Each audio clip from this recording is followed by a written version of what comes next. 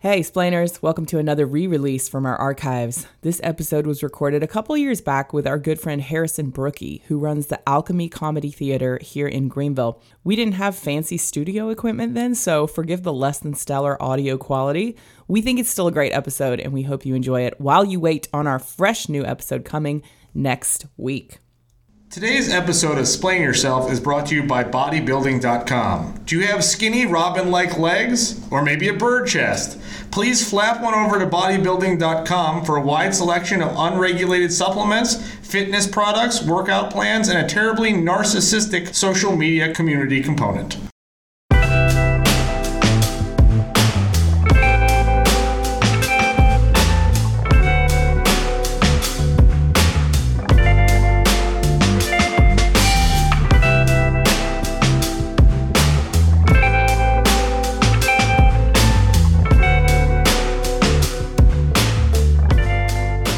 Welcome to Explain Yourself, everyone, the podcast that gives regular people a chance to explain their actions or beliefs. I'm Sarah, and I've been dubbed the mayor of Crazy Town today. And I'm Michael, double gun pointing up in this Mickey flip. Double guns! Our topic today is humor. What makes us laugh and why, and how do we do so? So our guest today is an expert in this field. We just happen to work with him, but he gets paid to be funny. His name is Harrison Brookie, and not only does he mold young minds with us here at Next High School, he also runs the Alchemy Comedy Theater, an improv troupe here in Greenville. Welcome, Harrison. Hey guys, I'm so glad to be here. Well, thank you for spending some time with us. We've asked you here today to, of course, explain yourself, and in doing so, also explain what actually constitutes comedy, or your philosophy of comedy. Can you tell us a little bit about your background and how you end up running an improv theater? Yeah, so I grew up here in Greenville in a pretty large family. I have like 6 siblings, approximately. And that leads to a lot of fast-talking, fun-loving, humorous people. And so I had kind of always been funny and used humor as a tactic in general, but I had not really done any performance or any real acting. I did some acting like in middle school, but nothing really until college. So my sophomore year at Clemson, I was taking a theater intro class, and you had to do some kind of like special extra work on the side, like set up for a show or sell tickets or audition for something. And so being a 19-year-old kid looking for the easy way out, I auditioned for something you didn't have to prepare for. So I auditioned for Mock Turtle Soup, which is Clemson's improv group, and I got in. And that was 14 years ago. Nice. Had you had any experience with improv before that? I don't remember anything. I think I had seen Whose Lines Anyway, I think, but I didn't really remember growing up watching it very much. And I had gone to their show, which was 2 days before the auditions. So I went and watched the show, and I was like, oh, okay, I could audition for this. And then I auditioned and got in, apparently. Okay, so you got onto the Green Turtleback Improv, or whatever that was called. Yep. That is a big step from comedy, sort of college hobby, to running your own troupe professionally. How do we make that leap? Yeah, so I did that for 4 years, undergrad and grad at Clemson. And then I had visited, there's comedy festivals throughout the country. And there's a comedy festival in Chapel Hill, North Carolina. And so I visited there, went there every February with my college group to go and perform and take workshops and things like that. And when I graduated from Clemson, my wife and I were going to go, we wanted to travel somewhere. We wanted to live somewhere else that wasn't Greenville, somewhere that was different than Greenville, but not too different. We're only slight risk takers. So we were somewhere in the South. Someone who's not as conservative as Greenville, but somewhere we can still drive, and not Atlanta. So there's not a lot of options. Sure. Yeah. It was Richmond or Chapel Hill. And I had been to Chapel Hill. We went and visited, and it was lovely. And so I lived there and taught high school at Bunn High School. Bunn. This is a shout out to all the Bunn High School listeners. Yeah. Which was a lovely school, and I learned to teach there outside of Raleigh. And then I did improv at a theater in Chapel Hill and learned to kind of teach improv there. I was a coach there and was an instructor there. Okay. And then, there we go. In 2011, I moved back to Greenville, where I grew up, and there was some Clemson alumni, people I had done improv with at Mock Turtle Soup, who were living here, but either not doing improv or not doing the kind of improv that we do. And I said, hey, this is almost over 6 years ago. I said, hey, let's start doing shows sometime in the fall. I started rehearsing and then in September started doing shows, 2011, and then started teaching classes in January, and then kind of grew the theater from there and added 8 people a year or something like that. Sure, and your theater is next to the Coffee Underground in downtown Greenville. Yep. Do you own the theater? Yeah. Like, who physically owns that So that space? theater's been there for a really long time. Coffee Underground's been there since like 91, I think, Wow. or something like that. And so that theater's, to my knowledge, always been there since the coffee house has been there. And the very first show, the owner tells me, was an improv show by a guy named Jeff Summerall, if you know that name. He did this big Clemson, South Carolina rivalry documentary a couple years ago. He's what local performance was, I think, in the 90s. Okay. And so he did a couple improv shows there, nothing super regularly. And then there was some music open mics and poetry open mic, which still happens, and stand-up open mics, which still happens there. But we started leasing the theater on Fridays, so you lease the theater on a night. So we don't own the theater. Interesting. We lease it on a specific night. And then after Fridays, we added Saturdays. After Saturdays, we added Thursdays. So now we have 8 shows a week, Thursday, Friday, Saturday, 7:39, and a 10:30 show each Friday and Saturday. Sure, and you work at this you make a sustained effort at this every day. Yeah. So even when you're not renting the theater, can you talk a little bit about how the logistics of this work? Yeah, so the theater is kind of in 2 parts. There's the performance aspect of the theater, and so we do 8 shows a week. And then there's kind of a rehearsal training center part of the theater where all of our performers rehearse once a week. And anyone who is a performer has gone through at least 4 levels of our training center to learn the kind of basic concepts of how does improv work, how does humor work, how does group ensemble work, because most of what we do is with a group. And so, yeah, probably like 50% of my work is just in the training coaches, teaching classes, teaching people to teach classes, and things like that. Well, that's certainly an intensive process, and it seems to me you really enjoy it. Yeah. Absolutely. I have follow-up questions, but I Hit want to me. let you Oh, okay. continue Yes. with your line. So my last in this line of question before I retire my questioning is: it seems to me you don't need to practice improv. I mean, it's unscripted, right? So what exactly does practice consist of? So the word improv kind of means without preparation, right? So you can do improvised jazz music or improvised theater, but all of those things require a skill set to kind of already be able to do it, if that makes sense. Yeah. So I actually think improv is actually a lot like playing a sport. So basketball teams practice, and no one ever says to this basketball team, "Why are you practicing? The team's not even here." Right. Sure. Don't you just go out there and shoot baskets? And they say, well, no, we're practicing. There are things that make us better working together. We're practicing shots, getting a rhythm of the game, and that prepares us for the actual competition on the stage or on the I love course. that analogy. That's Yeah. awesome. So improv, every single person, all 75 members of our theater rehearse every single week, at least once a week. And all the teams perform at least once a month. Some of them once a week, but some of them once a month. Awesome. And I was going to ask, maybe interwoven with your practice, are there ways that you guys kind of stay on your toes individually as comedians? Do you, like, if you think of something really funny just randomly, do you have any system for saying, hey, you know what, I'm going to put that in the next show? Or do you get things from life? Like, I'm thinking of authors and how they keep writer's notebooks and they have little things that they always are just jotting down. But what's your system? Do you have a system? We primarily do improv comedy shows, which means when we show up, we have no idea what's going to happen. Right. No content is pre-prepared, and really any plans to put in pre-prepared coffee or pre-prepared. I looked at your word coffee. Any plans to put in pre-prepared comedy it wouldn't really be hard to do. Sure. Right? It would be like if on a basketball team I said, man, in the third quarter I'm going to shoot only threes. Yeah. Like the rest of the team, it wouldn't make sense to Right. why I'm That's doing true. that. So that's improv comedy, but we also do some sketch comedy and some stand-up comedy. Okay. And so improv comedy is great for getting content that you can then put in those types of shows. Okay. So we did like a show recently in our festival, and a lot of that was inspired by improv scenes that had done before, or an idea that you could then say, I have this idea, let's improvise it. And then, how'd that go? Let's improvise it again and retry it again. Gotcha. Yeah. And I was also going to ask if you guys have kind of a published or some kind of formatted system that you use for your training, like an improv, I don't know, guidebook Curriculum. or like curriculum. Yes. Yeah. So we have 101 to 601 improv curriculum. And then we have, so it's 101, 201, 301, 401 is kind of the core curriculum. You have to take those classes in order to audition.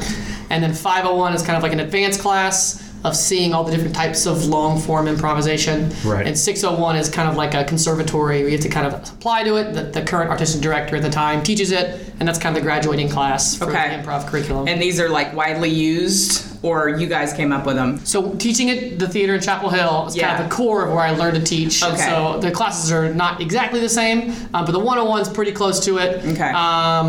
And it kind of gets probably less the same as you go along. Gotcha. But that was kind of the building blocks of it. And then I've also trained at a variety of places around the country. I took a 5.5-week class in Chicago. Oh, fun. And just, there's festivals, and so I'm constantly going to festivals and taking workshops. Nice. And teaching workshops and things like that. Yeah. Okay, very cool. Yeah, so it's like, as you're trying to estimate, it's probably 20 pages for each class of the curriculum. So 20 times 6 for the improv portion, and then there's a there's a sketch 502 and a stand-up 503, which are kind of like supplementary, using the skill sets of improv to do these other more scripted type shows. Sure. So in this curriculum, I mean, I see that it advances and builds on itself. What is it actually then to be funny?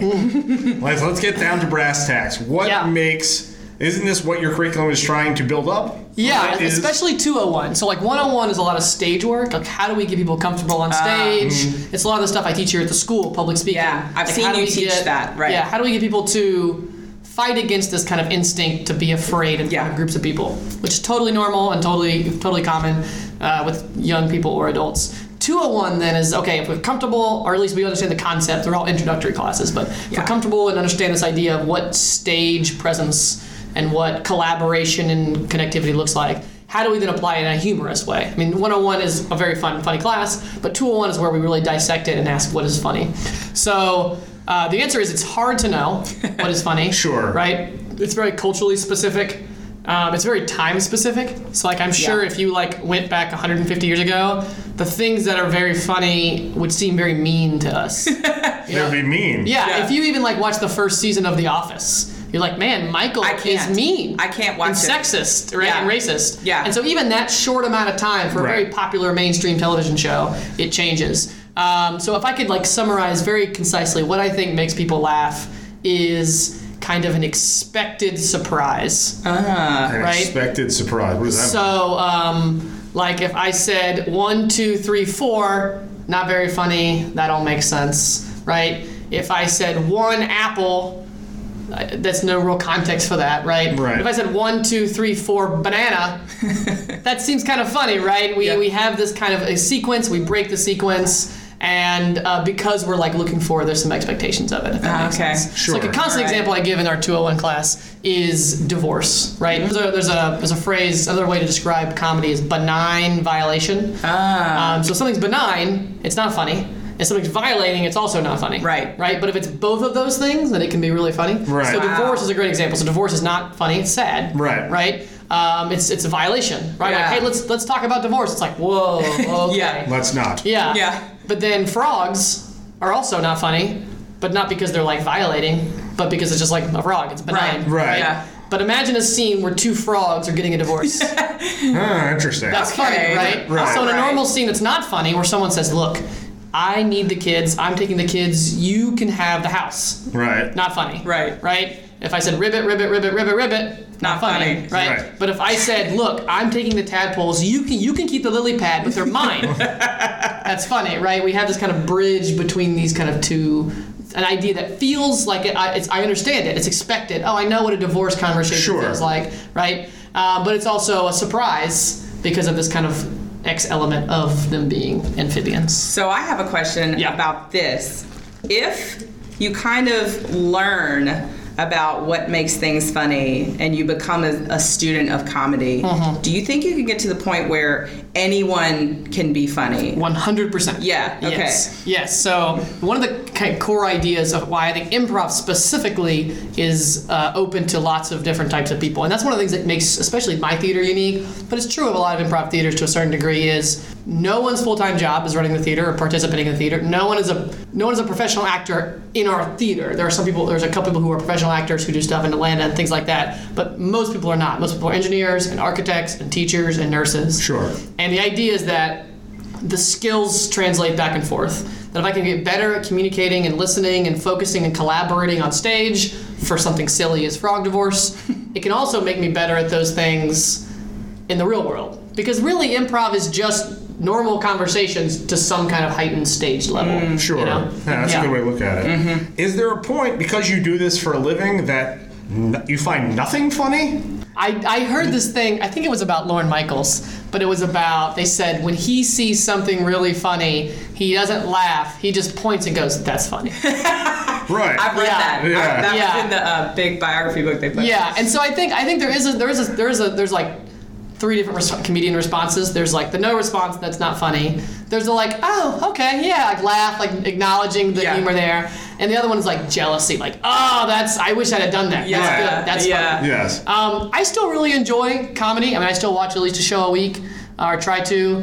I'm pretty good at like cutting my brain off, like the director brain. Sure. And I think it helps that it's not my whole life. Yeah. I mean, I have 3 kids at home. I have a career here at the school where I teach history, and so it's allowed me to kind of say, I'm going to sit here and watch this $10 improv show just for what it is. Sure. Right? And I'll maybe make some mental notes or some notes in my phone if I need to email a coach or something. But for the most part, and especially while I'm in it, there's almost no judgment, because I can't be a director and a player at the same time. Right. And so I think I probably laugh more if I'm in a show, like on the sidelines watching it. Yeah. Because I'm freed myself from any responsibility at the theater. Right. I'm just there to provide this show and support what's going on there. Gotcha. Yeah. So I still laugh at comedy all the time.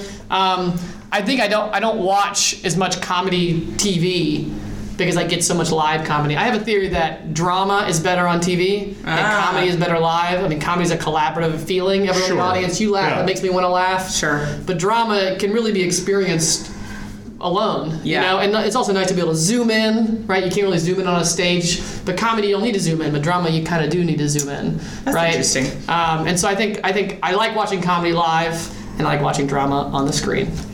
Awesome. Interesting. My favorite stand-up comics are often products of some sort of horrible upbringing, where they are self-admittedly just kind of a neurotic mess. Or there is something that has gone on in their past which shapes their point of view. Yeah. Give us an example. The comedian Jim Norton is a sex addict, for example, and so his whole act is about his love of transvestites and prostitutes. All right. Right, and so he started out as an alcoholic and a drug addict, and he went to rehab, and his addiction shifted. Okay. So now the whole act is sort of what he enjoys in this realm. Okay. And the awkward sort of effects of this. Yeah, sure. It's a pretty common stereotype that like comedians are just weirdos So messed up. and messed up. Yeah. And sad.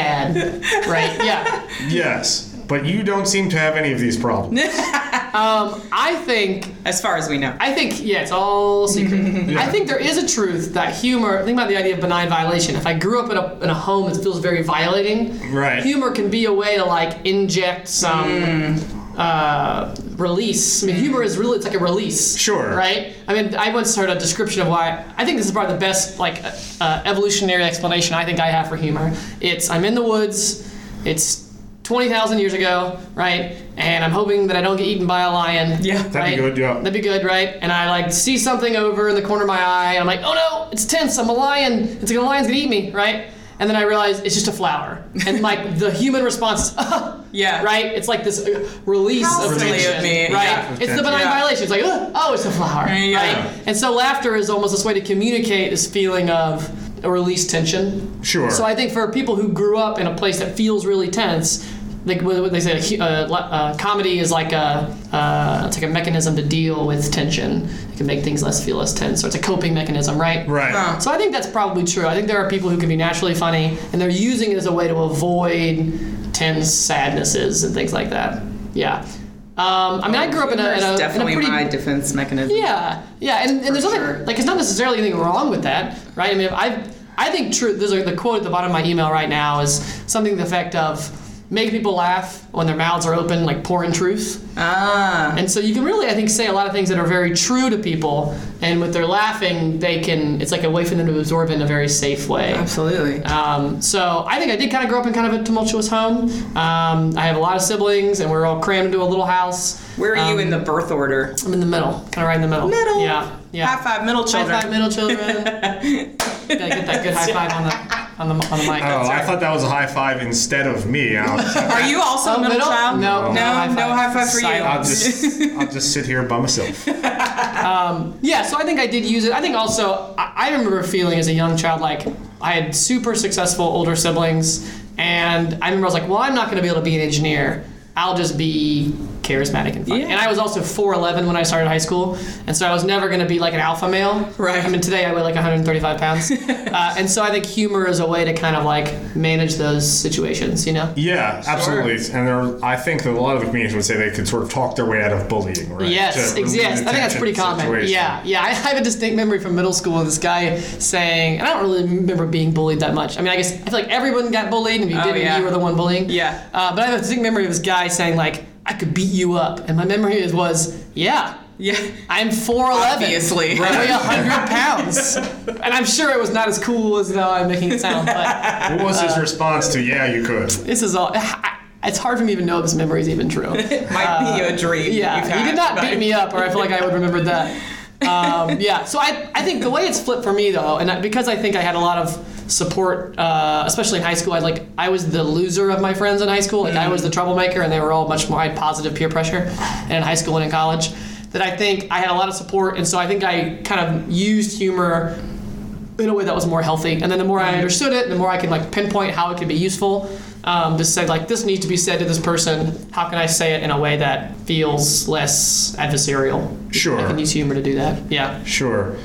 Does everything seem boring to you because you are in the cutting edge of comedy and pushing the envelope towards what is humorous? So when I make my awful jokes, does this seem kind of boring and trite? Or has this like fundamentally skewed how you view interactions with other people? So I think the word jokes, especially in improv, is kind of like a no-no word. Like, because the idea of a joke is the same as me shooting my free throws, right? It's a thing that I'm going to say no matter what happens, right? I'm going to go out and when I hang out with these people, I'm going to try to work in my old racist grandpa joke, right? Or especially, I mean, I think old men are famous for this, right? They say the same jokes over and over again. So I think that I am like not interested in.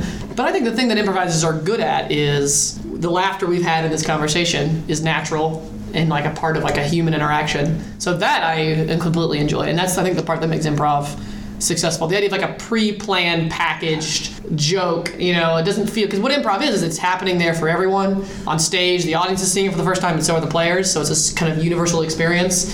And on stage, if you ever feel like someone's cramming in some weird political perspective or some joke they heard earlier, Sure. a reference to a movie in a way that's like they're just repeating the movie, right? It's like Guilty of yeah, that. this doesn't feel like as enjoyable. I mean, think about the best laughs you had as an adult or as a kid. It's where someone says something and everyone's riffing, right? Yeah. And everyone, that's milk's coming out of everybody's nose. That's Right. the best kind of laughter. Yeah. Sure. Agreed. So it feels shoehorned to you. Yeah, it feels unnatural. Yeah, I mean, it's like if you're a friend of mine is in sales and we're trying to work through how can we help salesmen understand the principles of improv to make it better. And he said a common problem he has is people will walk up or they'll have a conversation with someone like, "Oh, how's your family?" "Great. Are you interested in a vacuum?" Yeah. Right? Oh, wow. And so Don't it, just, care it about your feels family. completely Yeah. unnatural. That and is how, stiff and rigid. Yes, and so part of what I think humor can do is it can kind of, like benign violation can make things that feel rigid more fluid and more natural. Yeah. I love it. So switching gears just a little bit, talk to us about yes and, because I've seen you teach this to Yeah. some of our students, and I've heard you say that it's kind of a life philosophy, even more so than an improv tactic. Yeah. So one of the things that happens at every improv class I ever teach for the first time with people, whether they're elementary school students, middle school students, high school students, or 75 years old, is there's this inherent, well, one, they're afraid. They're being asked to do something that kind of puts them in a vulnerable position, right? Jerry Seinfeld has a joke where he says, people are so scared of public speaking, it's like their number one fear, over death. Yeah. So at a funeral, they'd rather be dead than giving, right? Yeah. A monologue. Giving the eulogy. Yeah, giving the eulogy. Yeah. So there's this automatic fear of like, I'm being asked to do something dangerous. It feels like I'm about to get eaten by lions, right? And there may be some like evolutionary explanation for why standing in front of a large group of your peers feels dangerous. Probably. And now it's not, right? Yeah, There's not really no. any real danger to doing it, but yet your brain has this huge rush and you feel like your heart rate's up and you get hot. And so people will automatically feel unsafe, and so they want to say no. Sure. Right? Yeah. And whatever, it's a heightened stakes, but it happens in the real world when they don't feel unsafe. That in a board meeting, if someone presents an idea, it's very easy for me to see, well, this is why this idea doesn't work.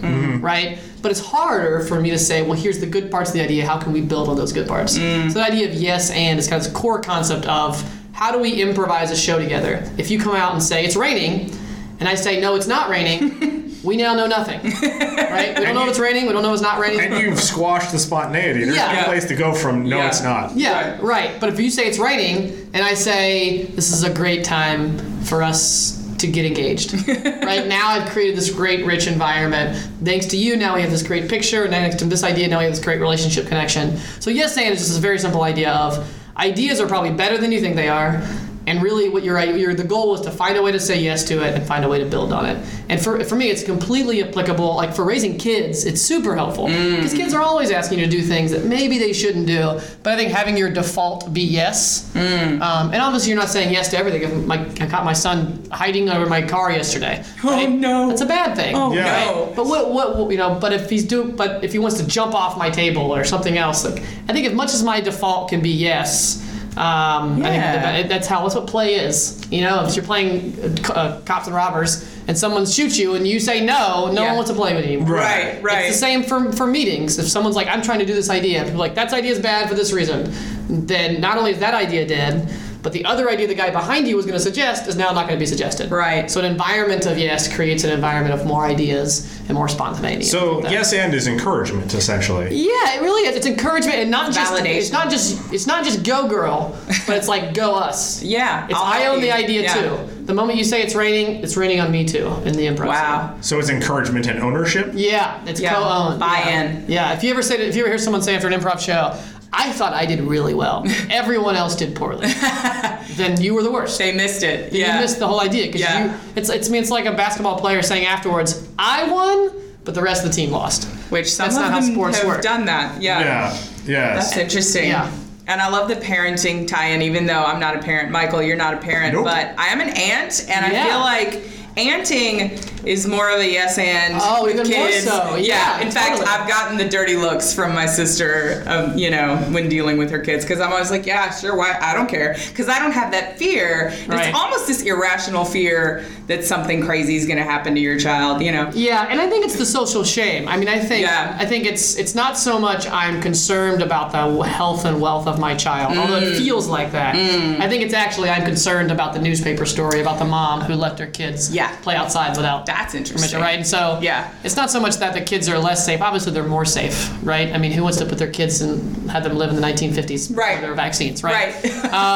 Some Some people in California, even this minute. Jamie Yeah. McCarthy thinks that's a wonderful idea. Yeah. Jeez Louise. But I think generally, this is there's a societal fear, and so it's saying no is out of fear, and saying yes is really embracing the fact that there's not that much to fear. Yeah. Yeah, and I think there's an improv phrase I say a lot that like lean into the fear. The first year I hosted the TEDx Greenville here in Greenville, it's kind of an intimidating thing. I never hosted a big event like that, but the worst case scenario is actually not that bad. And Do you visualize the worst case scenario, or no? You just kind of brush it off? no. Okay, that's probably better. No, That's I think it's probably I mean, you want to be predictive. You want to try to problem solve. But, Sure. I just remember thinking like, what else is worth doing than the things that you're scared of, right? Yeah. So Sure. yeah. Absolutely. That's interesting, and we've hit on this theme before. Maybe what's worth doing is what makes me comfortable. Yeah, and I do plenty of things that make me comfortable, but you're already going to do that. That's not very good advice, right? That's like advice to everyone. Keep breathing. Right. Right? Your default is going to be what makes you comfortable. And there's nothing wrong with that. I mean, I think most of what we do is what makes us comfortable, right? Choosing toothpaste, choose the one that you like more, right? But I think in the question is, why am I deciding not to do this? If the answer is fear, and it's not like gonna kill me fear, Yeah. right? Like I don't Yeah. want to own a bear. That seems like a pretty good thing to say no to. But most of our fears don't match up with the actual statistics, right? Yes, they're unfounded. Yeah. I'm scared of needles, even when they're administered by doctors, not Exactly because right. the needle is going to harm me. Right. Yeah. Even though it does sting a wee bit. Yeah. Yeah. But that I don't like The idea of the it. idea of it, Yeah. and I don't like watching it Yeah. when it goes through the skin. Oh, don't watch. I always turn away. Oh no, I think the research says to watch. Really? Yeah. Ew. You're No. suggesting lean into it? Lean into it. Oh, I watch it. Lean into the fear. Maybe I'll try that next time.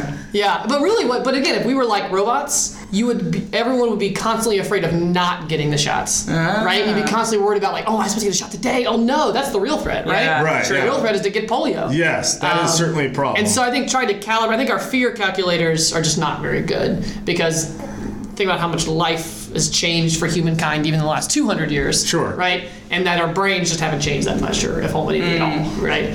And so there's just a lot of catch up to do. The reason, the number one killer of Americans is that we eat too much delicious food, right? But the number one killer 300 years ago was the exact opposite. Right. We don't eat enough delicious food. We get more calories and these things, and so our brain just haven't caught up. And I think that might be the hidden danger in just always doing what you're comfortable with. It's not just that, even with the physical things, you could end up really harming yourself, but even just like socially, always doing what's comfortable.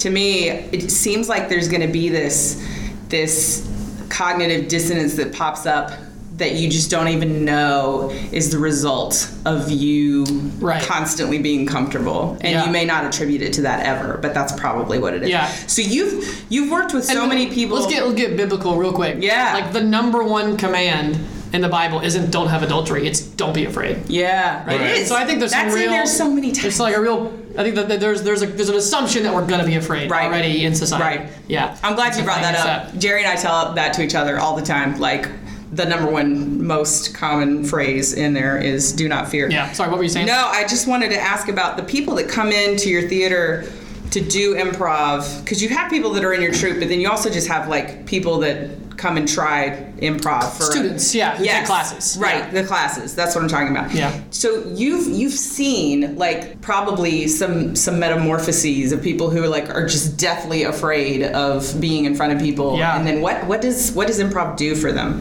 What's the thing where you do it over and over again and you get used to it? What's that called? It's called muscle memory.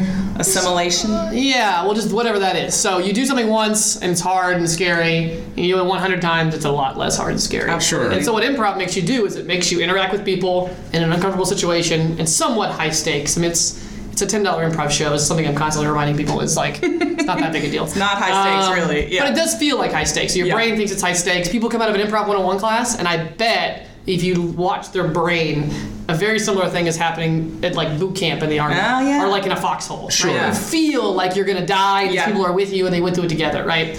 And so the metamorphosis, I think, is you just get used to it. Yeah. You get, used to being uncomfortable, and the things that were once uncomfortable aren't even that uncomfortable anymore. I mean, for me to do an improv show on that stage that's connected to Coffee Underground now, I mean, we've had 2,000 improv shows, and I've been in easily over half of them, you know? Wow. And so it's I don't even think about it. No. But then I do so last week I did a Christmas party for a veterinary hospital, and I was like, oh yeah, this is what it feels like in my gut to do a show again, right?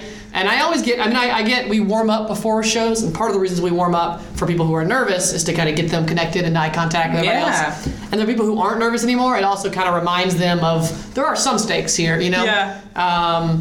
Yeah. So I think one of the metamorphoses, you just get used to taking risks. Your default becomes more yes. Yeah. And I sent an email to the company on Sunday and said, I need this favor. It's for essentially, can you give me your whole Saturday for something? Oh, wow. And within 2 hours, people said yes. Lots of yeses. It was very easy, right? And I think the thing that is unique about my own perspective and how I run the theater is the danger in that is you can have cultish power. Oh, you know? Yeah. There's a lot of theaters that say, hey, you're a part of our improv family. And I don't say that. Yeah. Because I have a family. Yeah. Right. And these people I like that. Some of them are good friends. Some of them were at my wedding. I was in some of their weddings, right? And some of them I do consider true outside of improv friends, but those are because we've connected in the world outside of improv. Right. Children play together or whatever it is. But I'm very hesitant to say that we are a family, we're a community, and that's important. But I don't want to, when I cut you from your improv team, I'm not your dad doing Right. Yeah. So I think there is this. I once heard someone say say yes until you have to say no, and that's a pretty good rule of thumb. So your default should be yes, but that doesn't mean we want to embrace sexual harassment. Right. Right. No. Right. No. Right. And so part of his ability is to understand what it means to say no and be able to empower and really saying no to sexual harassment is actually saying yes to the larger mission of the organization. There you go. Right? We want to make people feel safe and supported. And so really those types of actions are the opposite. They're saying no to people. They're making people feel like they're limited. Yeah. Yeah. Are there, in your experience, characteristics that people could come to you with that you could predict them to be a successful improv practitioner? For example, it helps to, if you want to be an NBA player, it really helps to be tall. Yeah. And if you're not tall, the chances of making the NBA decrease greatly. What are some of the predetermined characteristics that come to you with, and you would say this person is going to be really great at it? Yeah. And is any of it short and fat? I think I have a potential. Well, what's great about improv is that the joke is that improvisers are just like normal-looking actors. Yeah. Like, actors don't look like people; they look like these, like even Right. like ugly people on TV Yeah. are like really attractive. Right. Yeah. But improvisers are just slubs. They're just like normal people. There's actually almost no physical qualification to do improv, which is great.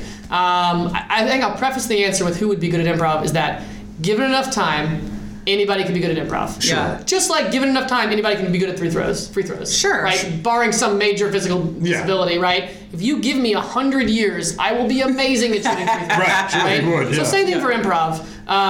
The difficulty becomes if you don't have 100 years. Yeah. So if you start doing improv at 70, Yeah. you're unlearning a lot of 70 years of stuff. Yeah. And you're learning more other skills on top of that. Right. So youth can be an advantage, especially, but there's probably a cutoff. Like you have to have some understanding of how you personally are before you can play pretend characters, right? So it's self-awareness and youth so far? Yeah, so self-awareness. And I don't even mean youth. I just mean time. So that's what Okay. youth is. Youth is just Sure, time to sure. do it, right? People who are already doing public speaking are already good at it, right? Because they've already gotten rid of some of these other issues that come with it of just being scared and being supportive.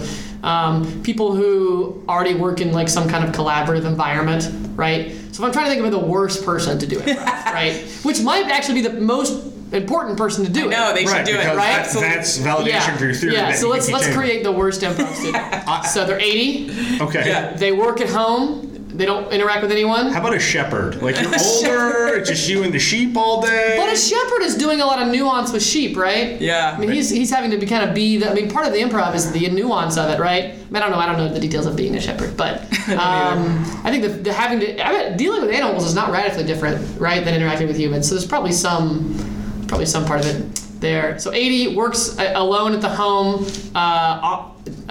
is giving a task and just does it with no interaction with people. Sure. Has general anxiety, social anxiety, and is mean. Yeah. Oh, and safety conscious. That's the big thing too, because. Risk averse. But those people aren't going to sign up. One of the things I say at every company meeting we have a company meeting every 6 months at auditions. A thing I say a lot is we've created an incredibly wonderful community here because there are people who were willing to take a big risk at least 6 months ago when they started taking classes, or maybe 10 years ago for some people, right? They have some kind of stick-to-itiveness of like, I want to keep going and getting better. It's self-improvement, right? You're learning a task that's hard, right? And like supportive, because part of the challenge, you're getting supported, you're getting feedback and notes on a regular basis, right? Which I think is a specific type of person. You showed up on time, right, for a series of classes and rehearsals and things like that. And so the training center, the reason why you can't audition until you take 401 is the training center is like a filter. Like it filters out all the douchebags. It filters out the people who aren't reliable. It filters out people who just don't have $175, right? Right. And which actually can be a problem. There probably is maybe a lack of income diversity may lead to a lack of racial diversity because there is somewhat of a financial barrier. Yeah. And we are in the process of setting up a scholarship to kind of deal with some of those issues while at the same time trying to keep the reliability still there. Awesome. Yeah. Yeah. And being mean, you think would make you worse at improv? Because I think mean is often funny. That depends. But it's collaboratively funny, right? I mean, I don't know what mean means. I guess I was thinking someone who is unkind Just and kind of a jerk to unforgiving. everybody. Yeah, I mean the person who's at the So meeting. they're mean in real life. They're not stage mean. Oh no! I mean mean in real life. Oh, Yeah. okay. Yeah. I mean, if I'm playing a mean person on stage, I'm playing a character.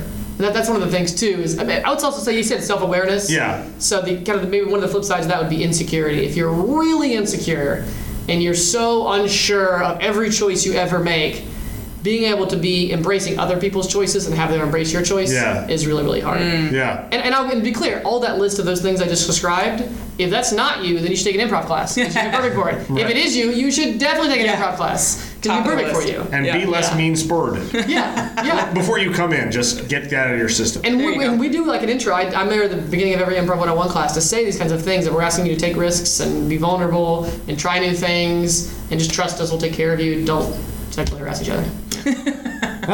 I mean, those all sound very reasonable and seem like they would move your improv career along, I think. We are sort of getting towards the end of our time here. We don't want to hold you over extra.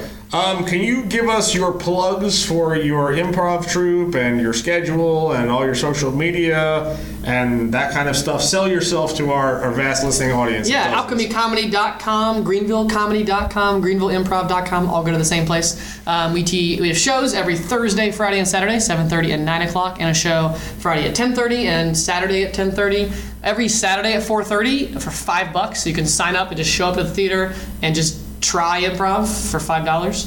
And then there's Improv 101 classes starting about every 6 weeks or so. There's one in January. There's one, in January.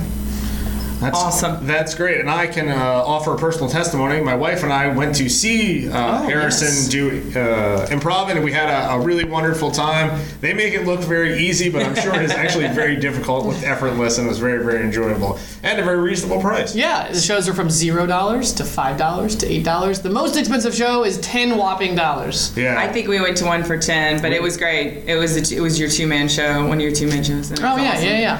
Yeah, and we went for $10, and I felt like I completely got my money worth in yucks. Yeah. Plus, you can drink beer while you're watching. Yes, and you don't have to be 21 to go. Try to generally keep it as an open environment as possible. Most of the 7:30 shows are family friendly, PG or so. Right. 9 o'clock show, PG-13. None of them are really that graphic. No, I don't remember anything. Keeping it light. Yes. Well, cool. I guess that's it for our time today, but this was so much fun. Many thanks to Harrison for being our guest and making us laugh today. Thanks for being laughed. Yeah. And until next time, knuckle up and always be ready to explain yourself.